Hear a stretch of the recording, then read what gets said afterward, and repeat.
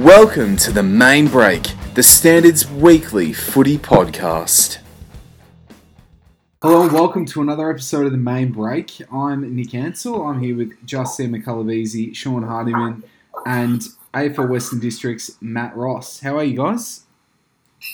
Yeah, good. Yeah, thanks for having me. No, thanks for coming on. I think we were saying off air just then that it's only been about 9 months, but it's been probably the longest 9 months of any winter with no footy or netball on. How have you found your first 9 months in the role, Matt? It's trying times for footy at the moment, but obviously a little bit different to what a normal year looks like. Yeah, like it's a dream come true to get a job in footy full time. Like I'm very privileged to have the position I have, but I think it's the worst nightmare to have a pandemic occur as well. So definitely something out of the ordinary. But I guess look, it's hard for me, but it's hard for everyone involved in footy. It's hard for you as journalists as well. But there is some silver lining, I think, to it all that will come out of this a little bit stronger, and we've definitely sort of improved the way we work, even how we're recording this now using technology. A lot of our clubs and league boards are now using technology as well. So, yeah, it's bad, but there's also some good things to it as well, I think. How do you think the clubs and the leagues have coped, Matt, with the situation that they've been dealt? I mean, there was a lot of uncertainty for a period of time before they decided to cancel their senior seasons. How did you think they approached the whole situation? Yeah, I think the common theme was there was a fair bit of fatigue through that time. We're all sort of hanging out for the next announcement on what the government were going to do or what this virus was going to do next, and can understand the club's positions. We get to a point where people just sort of get sick of it all and say, well, the easiest thing is to pull the pin. But I guess to a lot of the league's credit and the club's credit, they did hold out, I guess, in terms of the seniors till the last possible moment where they could have got a season away. No, they've done a really good job, to be honest. Very hard. It's easy for me, I guess, full time to get across all these protocols and bits and pieces. But for a volunteer who's working out there dealing with coronavirus too in their own occupations and lives, to then have to go and try and organise a football club, they've done really, really well, to be honest. So it's great to see, the junior competitions be able to get up and going. Yeah, how important are those junior competitions for footy in the region and netball in the region? Yeah, absolutely pivotal. To be honest, it's as we all know, those juniors hopefully stick around and fill our senior grades down the track. So very important, I think, for all our clubs to have those juniors playing. And I think there's a lot of parents out there that are happy to have their kids out playing footy. It's great for people's mental health. It's great for the community. The more juniors we can keep involved in the game, the stronger the competitions will be in the future. So, and as far as I know, I've gone and watched a few trainings. There's, I've seen clubs that have had heaps of numbers. I think that kids are probably seeing the game as an opportunity and probably not something to take for granted. I think we're very lucky to be able to be playing. We look at our friends in Metro Melbourne and they don't have the same opportunity. So in a way, we are doing it for them while we can. It's been good to get the kids playing. Speaking of juniors, obviously, I think Board of Mail reported that the Albury junior competition was canned today as well. So, that's another one that bites the dust. I'm assuming the border restrictions there with Vic in New South Wales might have played a part. So, we are pretty lucky down this way, as you said, that we don't have to deal with things like that.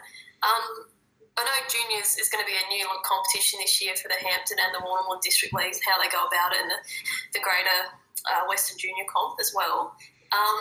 With regards to clubs, I know they're going to have to be quite nimble or agile, as Gil McLaughlin's saying in the AFL, because some clubs aren't going to have teams in certain grades. Are you confident that the clubs will be able to manage that amongst themselves when they do come up against teams that might not feature an under-16 team or an under-15 team? Yeah, I think that all the clubs are willing to work with each other given the circumstances. I think we can sort of see that with the Hampton League playing a midweek game with the Hawks.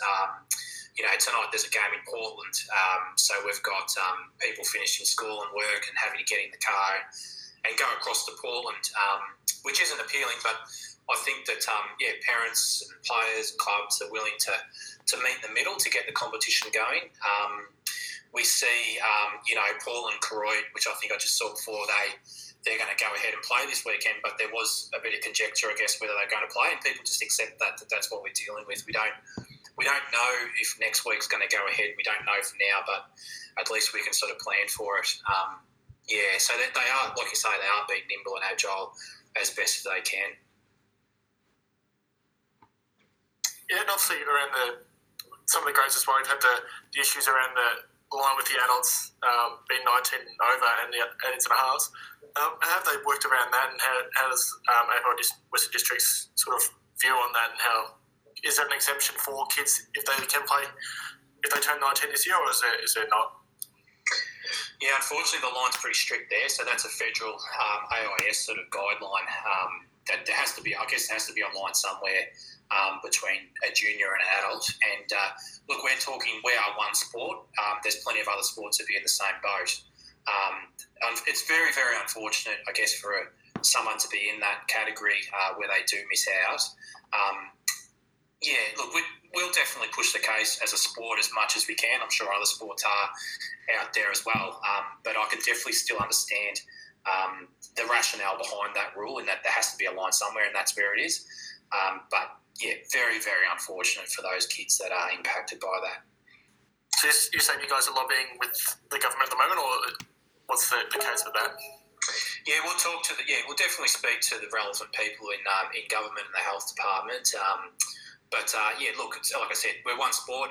With the Hardeman League are unique in that they do have that under 18.5 competition. The District League don't have the same issue, given that all their players have to be under 18 at 1st of January, so they're not going to have the same issue. And look, we ran the numbers across the Hardeman League, and there was about 32 kids, if those lists were maintained from last year, that would be impacted, which is about 3 to 4 per club. So we don't see it in terms of numbers for the club being a big issue, but at the same time we recognise that it's a big impact to those kids. Given we're very pressed for time, the government takes a while for them to work through the restrictions. Unfortunately, the realistic proposition is that that's probably not going to change anytime soon in the next month or two. Really uncertain times at the moment, but I guess, as you said, there are some positives that are coming out of it, with us being able to get back to junior footy and everything like that, Matt. In our region in particular, it's probably footy heartland. Where do you see the future of footy? Yeah, that's a pretty big question, Nick. Look, I'm bullish on the future of footy and the netball clubs down here. I think that people, and me personally, I feel that way. Like, we've always lived with footy clubs around. It's like it's a given that every Saturday and Sunday there's a footy game on. But I think we come out of this that people really cherish those clubs and want to support them as best they can. Whether that be, the local community getting around them a little bit more, or the sponsors say, we understand our importance to the sustainability of the game. Even numbers, like I said before, increasing over time. Like I said before too, I think our processes are definitely going to improve using technology. Are we going to have more of our younger, say, senior players just out of the game willing to volunteer for their club and give back a bit to make sure their club survives into the future? I think all these things will probably come off the back of this, and it's our connection to community. Like, there's some clubs where that's the only place where someone might see their mates for the week. So I think there's enough energy in the community to keep it going into the future. So look, I'm really bullish on it. Time will tell. I think we just need to see what happens at the end of this. It's really anyone's guess outside of that. I know you mentioned sponsors there. They're a pretty important part of life for any footy club, or any footy netball club, really. In some of the talks you've had with clubs, how is that looking for them? I know, speaking to a couple, they think they're going to emerge okay in terms of sponsorship, but is that the sort of message you've been getting? Yeah, it's an interesting one. Like, a lot of businesses are down in revenue, so obviously they start to look at their discretionary expenses, and sponsorship for some businesses is something that's a luxury to put back into the community, which is totally understandable. I think it depends too on the type of industries that clubs are linked with. Like, some of the industries around here seem to be going okay at the moment, whereas some are more heavily impacted. So you look at your pubs and clubs are definitely impacted, whereas maybe I'm told, some of the agricultural sort of organisations are still going okay. I think it comes down to that.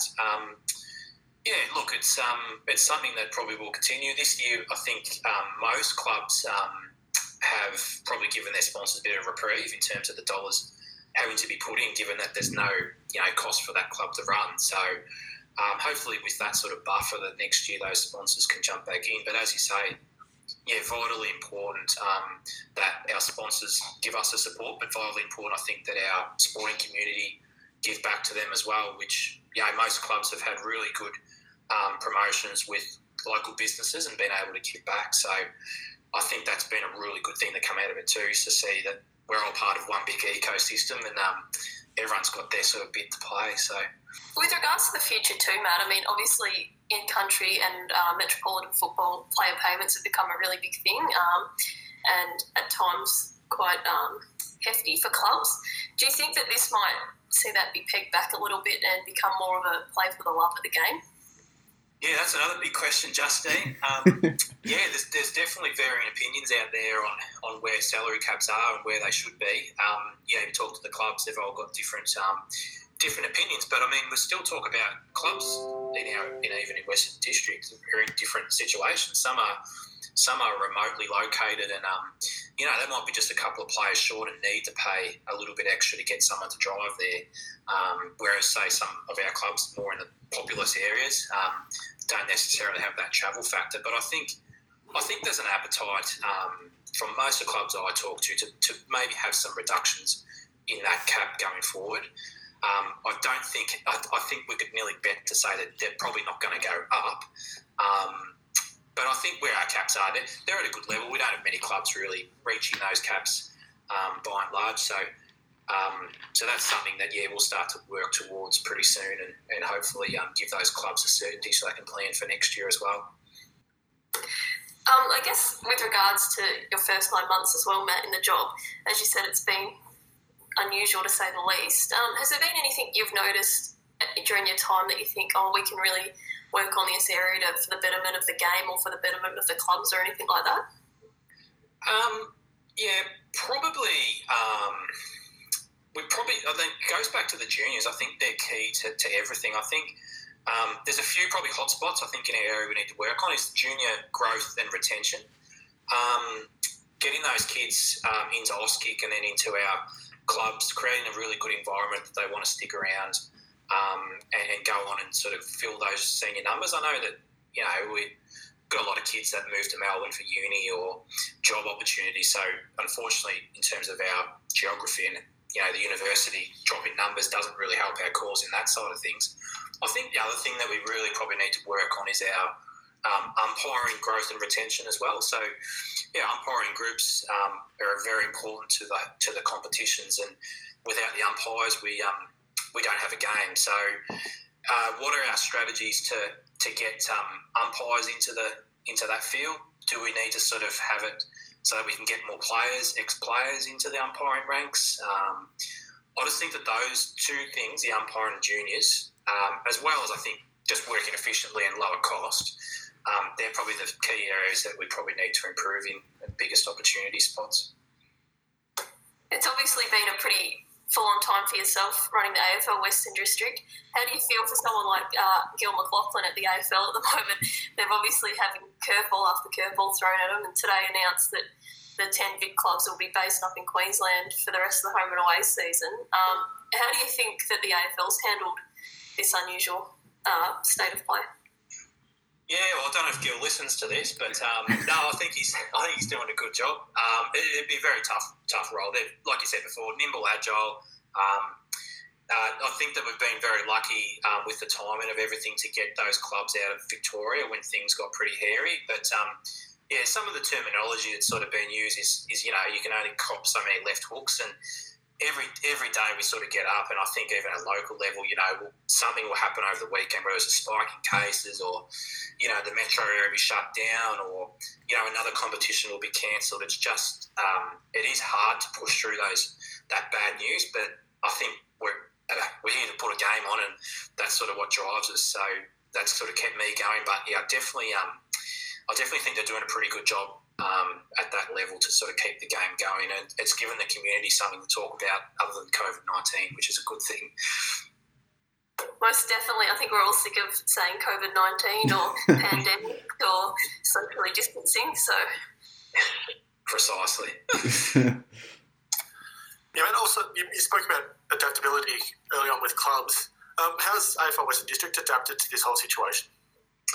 Yeah, so obviously with the seasons on ice pretty much, we've had to look at our costs and our revenue base, and we've had to reduce our hours down. So it's definitely impacted us from a team resourcing perspective. But I'm really proud of our team that we've been able to maintain those reduced hours and continue to support the clubs.